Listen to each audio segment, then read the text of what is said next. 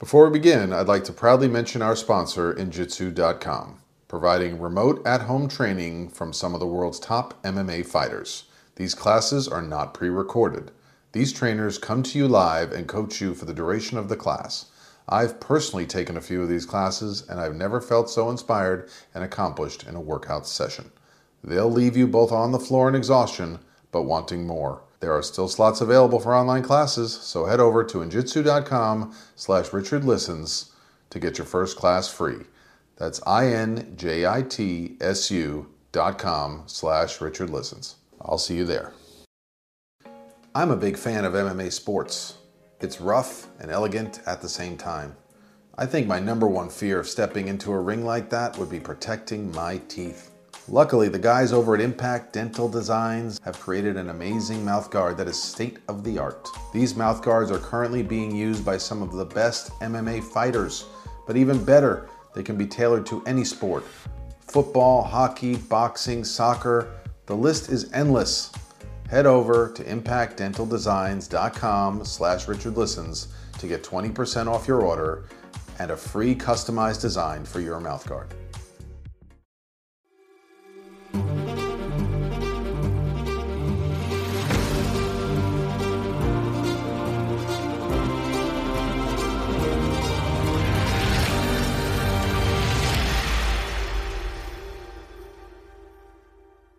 Good evening, everyone. Thank you for joining me. This is Richard Listens, and this is the Richard Listens Show. I'm clinical psychologist, Dr. Richard Ohlberger. I'm grateful for all the wonderful contributions and guests we've been having lately. Thank you again to all my subscribers, for all of you who've been signing up for email lists, signing up on our patreon.com page to support the show, patreon.com/Richard Listens, Instagram @Richard Listens. Please tweet at me, Instagram, Facebook. Sign up, subscribe, and listen. Please take the time. Send this to 2 friends that you think might like the show. And this is a special edition of the Richard Listens podcast in my hat as co-chair for Division 1 for the California Psychological Association. We continue to bring you special psychologists, amazing individuals and minds who are out there through this quarantine and beyond, doing work and taking leadership in our field and in the organization. Today I'm here with the chair for the California Psychological Association, David Lin, who has engineered this project, and he's going to share a little bit about our topic today and our mission in bringing these podcasts to you so you can connect and learn a little bit more. Hi, Dave. Hi, Richard. Thanks for having us today. It's awesome to be here with you again, and I'm really excited to introduce today's presenter to you. I just wanted to say, as chair of Division 1,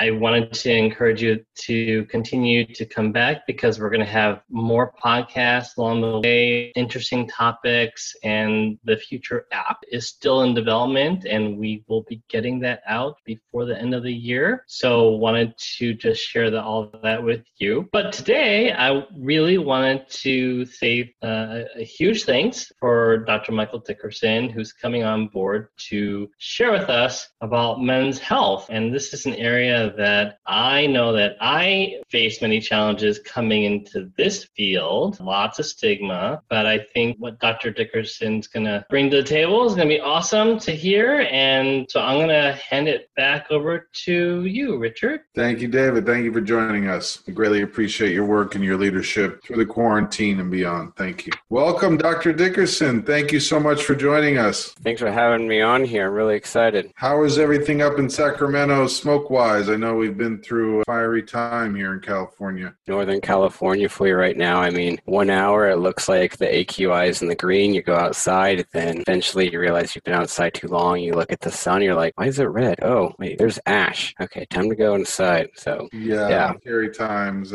sure. And we're thankful here in Southern California finally get a clear few days back, hopefully help people appreciate the environment, our lovely state a little bit. Absolutely. More. Mike, tell us a little bit about your life as an early career psychologist, now, as a working at Sacramento State and in private practice? How did you arrive? Sure. I'll try not to bore you all too long with too much history, but going back, I was always kind of interested in psychology. There's this kind of ongoing joke with my family that I was doomed from the start. My dad's a psychologist, my mom's a social worker. And so with that, I always felt really interested in psychology, but yet I still had a bit of a struggle when I entered college. And I really had this strong desire to remain autonomous. And so I remember thinking, I wish my parents weren't in this field because I really like psychology. But part of me, I didn't want to look like I was just following my parents' footsteps. And so, I went into undergrad undeclared, but then eventually after taking just one GE psych class, I said, who am I kidding? This is what I'm meant to do. What was your mini rebellion? Undeclared? Yeah. And I realized, who am I rebelling against? Just myself. So it's really, nature versus nurture, nature and nurture, where, it was around me my whole life, having parents in the mental health field. And there might also be some just like this innate desire in mental health and psychology. So I got my degree in psychology. And with that, what do you do with a degree in psychology? You go to grad school. And so I took a few years off to try and get my feet wet within the field to see if it was something I was interested at. I worked at a level 14 group home in Davis, California for 2 years. And then I decided, okay, now it's time to pursue a doctorate degree. So I attended the Wright Institute in Berkeley. During my time there, I predominantly worked in community mental health through my practicum placement internship, working with those who are really underserved. So then eventually kind of transitioned during my postdoc to college counseling, and I'd say that's where I am now. That's terrific. Yeah, and for listeners who may not know, level 14 is pretty difficult, a lot of erratic behaviors, right, and trying to prevent self-harm or harm to others. A lot Funny of story is, that's actually where I met my wife 8 years later after working there. Did she help you regulate? Is that what you're trying to say? Well, that's the one beautiful thing. First of all, we're, really as males in this field, there aren't many who pursue this field, so it's one thing that we do get to realize by serving in California Psychological Association, and the more trainings I go to, realizing there aren't that many men that go on. And like you were saying, in my family tree, there's a ton of teachers and social workers, but not very many from the male side. So for me, it was always, TV, Alan Seaver, I think it was Family Ties, dads who were docs, which will tie us in a little bit more to our conversation today on men's health and masculinity. But, men who played this role were in a family role, but also an empathetic role. And there was a certain degree of resonance for me that I aspired to, as well as, my dad being very open about how therapy had influenced and helped him in who he was and making some pretty positive changes in his life. So there was a testimonial to that at my dinner table. So Michael, tell us how you began to focus on, men's health, and how did it become, something you were interested in? Sure. Yeah, even at an early age, it was an interest of mine. I think like I said before, my father's a psychologist. He's always been pretty interested in men's work, even, back when it was pretty kind of cutting edge. And so probably like in the 80s, he used to attend what was a psychological men's conference. And I think back then, it was like a conference in a hotel. And then it kind of had this transition where it changed more into like experiential men's work. And I think one year the theme was, embracing like the younger youth. And so during my sophomore year of high school, he went out on a whim. He was like, well, I'm going to invite my son to this. He probably won't want to come. But I figured like, well, what do I have to just a weekend? So I did attend. And, I can say like that probably led me into following the path of psychology. And even after that, I decided during grad school, I attended the conference for many years after that. And then during grad school, I decided to be on the planning committee, and really seeing just this different and change when men are in this kind of safe and protective environment, when they're allowed to express themselves, allowed to show their emotions, allowed to grieve, you name it, just allowed to show that emotion without society saying, hey, you're not allowed to do that. You're only allowed to show anger. Men being open and vulnerable. And maybe that's how a lot of men naturally want to be, but they're told they can't be, not directly, but indirectly by society. And you could really see the healing process through there. So with my work,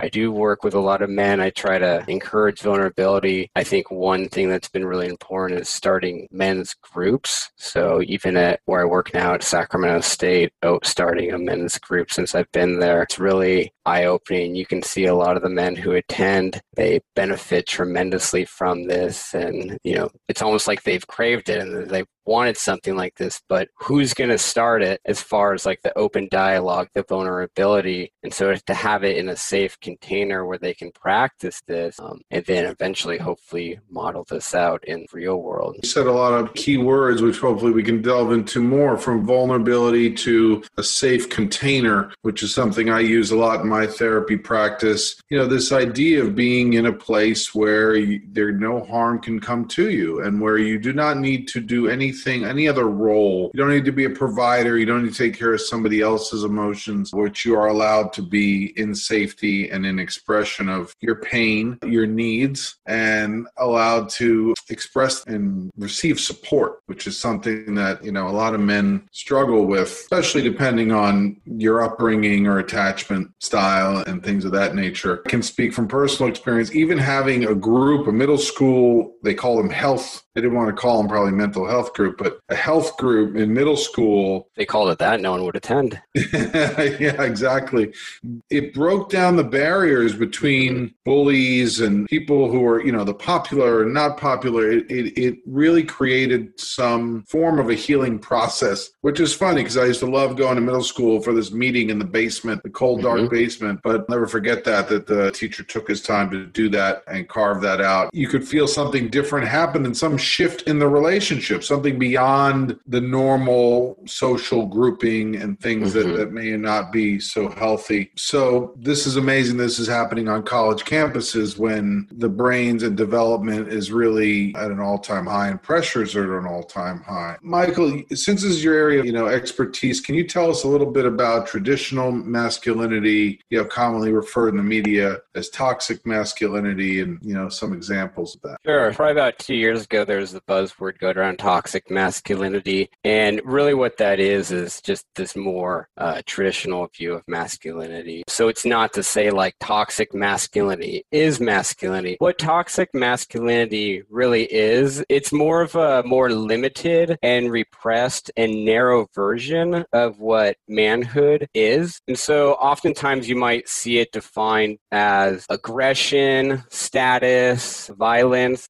There's a very strong notion that emotions are weak and they're more typical feminine traits. And too much of this can go too far and have really negative impact on men to just narrow in this view of like, this is what masculinity is. You have to stay within this realm and this block. Yeah, it did become trendy, but I think it also, it started to open the eyes of how is it that we can become aware that it's toxic and yet it keeps becoming perpetrated, in society. I mean, can masculinity be positive? And what did you discover? I know your research tapped into this area. Yeah, absolutely. I mean, we really can't say that masculinity is a negative trait for men or women to possess, because there's a lot of positive traits with masculinity, such as strength, courage, independence, leadership, assertiveness. But again, too much of this can go too far. So everything in moderation. And so with my dissertation research, what we looked at was, I really tried to find a way of like, well, how can we quantifiably measure emotional expressions or emotional awareness? So I looked at some of the old research of emotional intelligence. So, we'll go into detail what that is, but we looked at the comparison, the relationship between emotional intelligence, depression, anxiety, masculinity, and overall life satisfaction. So, and just how those all relate. And it was specifically in men over 18. And we were able to survey, I think, over 300 men from various demographics, not just in California, throughout the United States. And I think the ages varied from 18 to 81. Demographics varied significantly. definitely. What did you learn about tension, clarity, and repair of emotion? How in research emotional intelligence is defined, and I'm going to quote this, it's the ability to perceive emotions, to access and generate emotions so as to assist thought, to understand emotions and emotional knowledge, and also to reflectively regulate emotions as to promote emotional and intellectual growth. So positive qualities there. And this is from Sullivan and Mayer. Really, if you wanted to break down emotional intelligence, is broken down into three categories. Attention, so to simplify it, is, well, how much attention do we pay to our emotions? So obviously, it's a fine line where you don't want to pay too much attention and become obsessive around your emotions, but you don't want to pay no attention at all because that can be detrimental. The next one is clarity, the ability to understand emotions and also to discriminate them. So really understand, like, well, what is it that I'm feeling, and like, what is this hard for me to deal with? This is, what is the emotion I'm feeling? And then the next one is repair, and it's the ability to regulate emotion, basically repairing emotions when they come up. Yeah, so that's amazing that you were able to break those down into specific criteria. And I know from clients I see in my practice, there's difficulty with the clarity of what your emotion is, or what may be that core deep-seated emotion, which we've learned to kind of mask with some other anger or things of that nature. It's hard to repair it, right? We may say, I have an anger problem, but really at the root,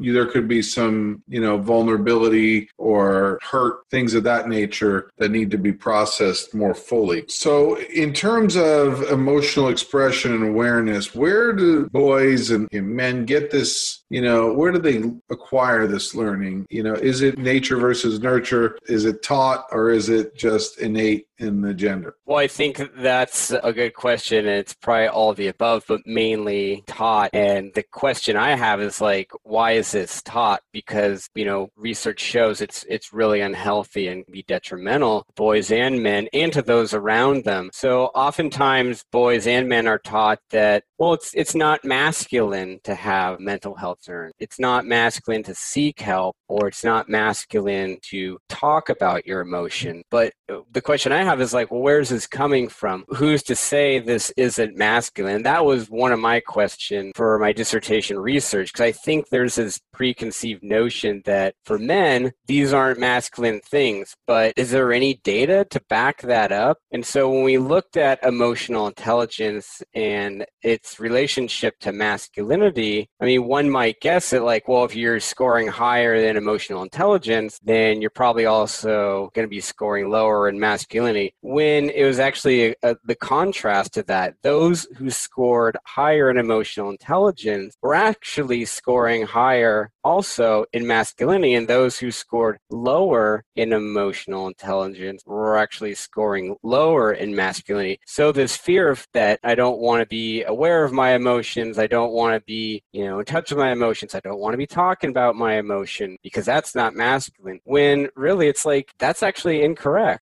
It seems like everyone these days is trying new workout systems. Some people go to the gym, others may run, but I've recently discovered a great in-home method that is absolutely amazing. I'm taking Injitsu classes online where I'm being trained and pushed in real time by top MMA fighters straight from the octagon. Injitsu.com provides real-time classes so you can get a top-notch workout from the comfort of your own home. These classes are absolutely going to sell out. So head over to injitsu.com/RichardListens to get your first class for free. That's INJITSU.com/RichardListens. Protecting your child's teeth is important in any sport. That's why Impact Dental Designs has put so much thought into their state-of-the-art mouth guards, protecting athletes in youth sports all the way up to advanced MMA fighters and champions. And the best part is you can customize your own design for your own creative and fun mouthguard. So head over to impactdentaldesigns.com/RichardListens, and if you purchase now, you get a free customized design and 20% off your order. So that's fascinating. So that becomes, right, what happens to men when they don't express, when they don't show what they're feeling? How does that invalidate their masculinity? Well, unfortunately, this puts men in this serious bind because they might have this belief if I acknowledge my mental health concern, this isn't masculine. If I seek help, this is also not masculine. So this is a bind that men are left in, unfortunately. They're left to deal with their distress alone or try to deny that they have these issues. And so where are they seeking help? And so what are they doing to cope? Well, I mean, men are often coping with the one acceptable emotion that's okay for men that society says, and that's anger. When really it's like, as men, we're complex. Like, we have a lot more emotional expressions than anger. And if they're not using, support from friends, peers, loved ones, or a therapist, a clinician, how are they coping? Well, oftentimes we see men very often coping with self-medicating with drugs and alcohol, which we know that can have detrimental effects on them and those around them too. That's right. So the masking behaviors for numbing emotions become, right, societal expression, right? Mm-hmm. So yeah. Drinking, right? I wonder what the statistics are in terms of opioid addiction, pain, It's definitely higher in men. And that's right. Why is that? Right. Because it's not, the emotional aspects of pain are not often talked about or dealt with. We started talking about, and it's becoming a lot more of a prevalent focus in this quarantine that we've been through nationwide here, has been grief, right? What do you do with grief? What do you do with loss? What do you do with sudden loss? These are not things that we are trained to deal with. Mm-hmm. And so when we're not trained to deal with something, we go to our default processes. So, but how much of that is, survival based? How much of that is, right, the provider role has been grilled in, even at a time you can't show emotions because you need to be there to help other people. But who's to say that, like, if you're in a place where you're not able to express your emotions, you're probably not going to be in a healthy place to support others, not to mention modeling that it's okay to grieve too. If people are looking for you to support, actions are going to speak much louder than words too. Yeah, and I'm lucky, for me, I can draw upon, spiritual practice, communities where I do see there are men's groups out there where men are attempting to model mentorship, care, warmth, displays of those emotions openly. What cultures do this well, or where is this being modeled? Where do the cultures that maybe struggle with it more, where did they learn to reinforce these kind of behaviors? Yeah, and you never want to say like, oh, well, if you're part of this culture or this culture or this culture, like, you're better. It's going to be challenging for you. But obviously,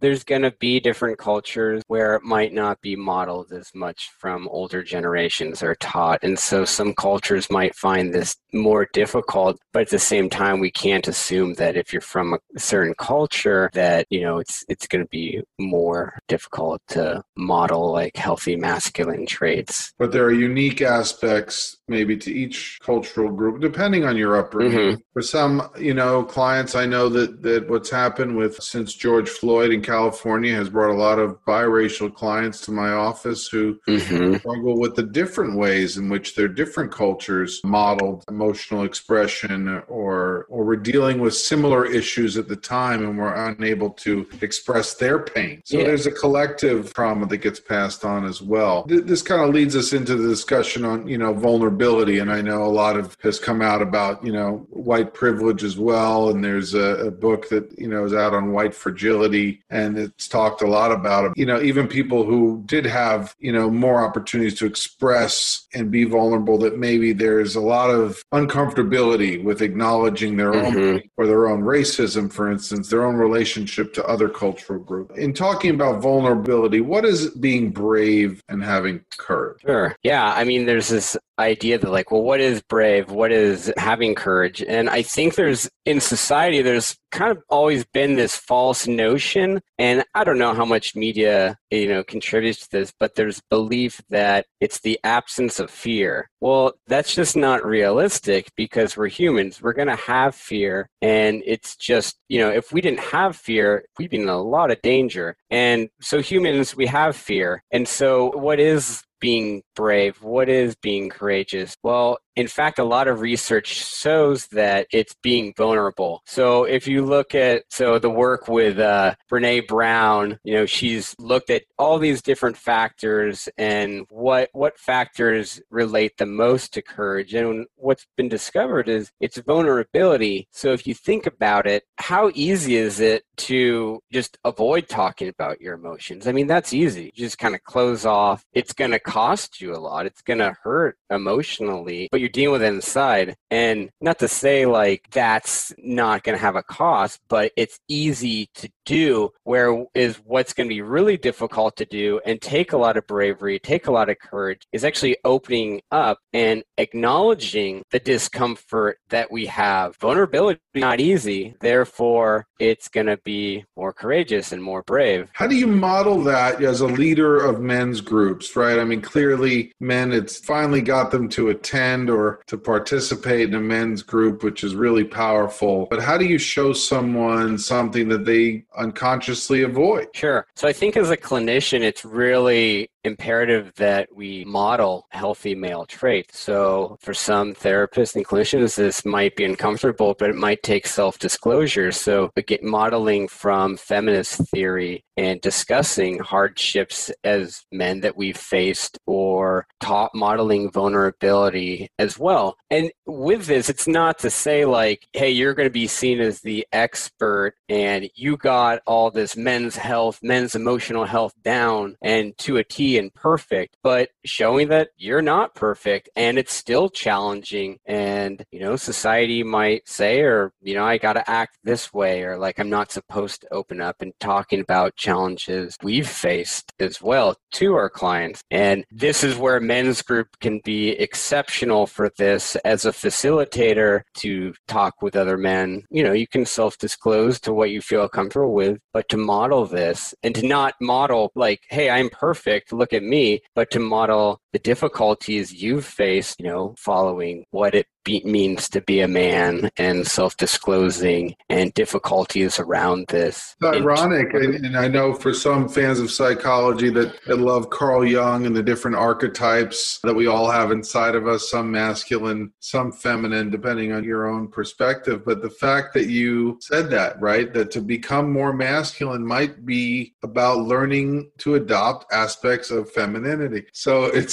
might be threatening for a lot of men out there that are really just focused on becoming stronger, tougher, and hiding emotions. But it's really beautiful, the universality of it, and that making these stances might make us more masculine. Yeah, it's important to look at like the BEM sex role inventory. I mean, those are all positive traits of masculinity and femininity. And, it's not to say like, well, men should only possess this, and that's what's going to be beneficial. If you possess feminine traits, that's going to be detrimental on you. When in reality, it's like, well, we can look at the positives to having both, regardless of how you identify. That's absolutely true. So, Dr. Dickerson, we're so grateful for you making time out of your busy schedule to be here with us. In summary today, maybe for our audience and for those who are interested in exploring men's health more and learning about your practice in general about the field, what are, one or two key takeaways for listeners to remember? Yeah, I think just like knowing what masculinity is, and, not having a narrow view on it. And so, the buzzword that was going around like probably 2 years ago was toxic masculinity. And to know that that's not really what masculinity only entails. That's just more like this narrow, really rigid version of what it is. And their masculinity can be very positive. And, if we're looking at other traits of it too, like strength, courage, independence, leadership. And like I said before, it's really important as a clinician that we can model this, and also not to show that like you're an expert on this in our own lives. And I think one of the biggest things is, as a society, it's really imperative that we start this at a young age, showing boys what it means to be an emotionally healthy male. So redefining societal gender role expectations of males, encouraging positive masculinity, and again, broadening this view of what is masculine, and not having a narrow, more rigid view of masculinity, and also not viewing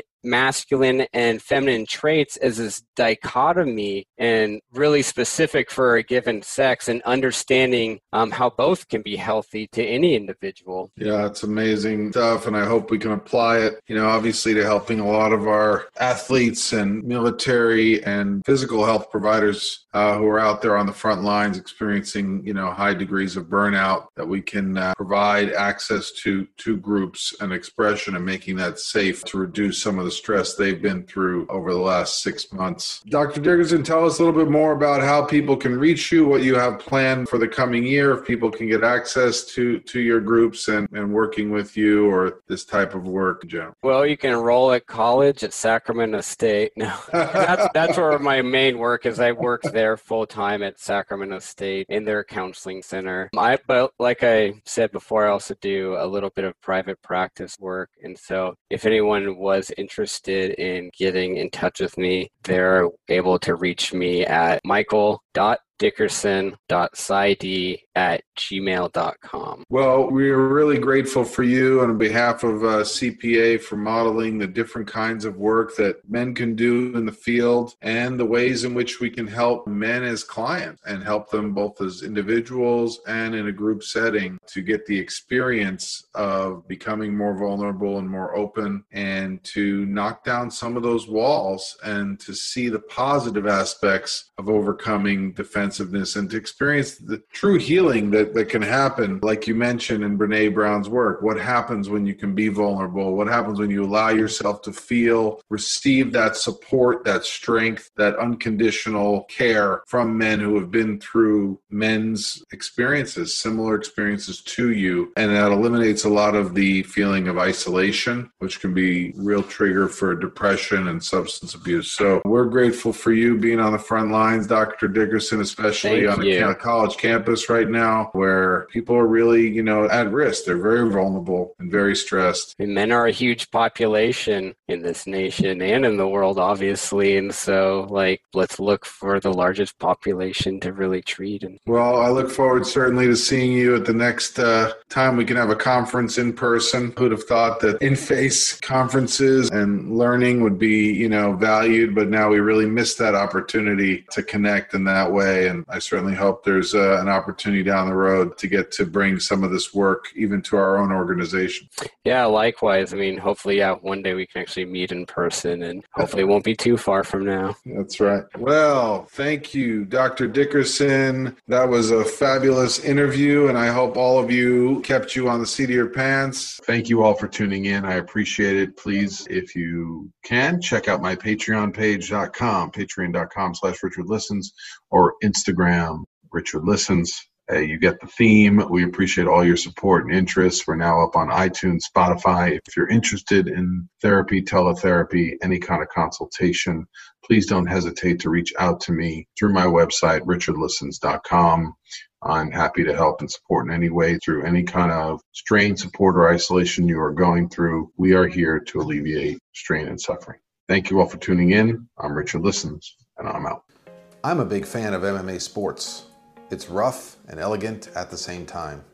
I think my number one fear of stepping into a ring like that would be protecting my teeth. Luckily, the guys over at Impact Dental Designs have created an amazing mouthguard that is state-of-the-art. These mouthguards are currently being used by some of the best MMA fighters, but even better, they can be tailored to any sport. Football, hockey, boxing, soccer, the list is endless. Head over to impactdentaldesigns.com/RichardListens to get 20% off your order and a free customized design for your mouthguard. Lastly, I'd like to proudly mention our sponsor, Injitsu.com, providing remote at-home training from some of the world's top MMA fighters. These classes are not pre-recorded. These trainers come to you live and coach you for the duration of the session. I've personally taken a few of these classes, and I've never felt so inspired and accomplished in a workout session. They'll leave you both on the floor in exhaustion and with a drenched shirt. There are still slots available for online classes, so head over to injitsu.com/RichardListens to get your first class free. That's INJITSU.com/RichardListens. Take care, everyone.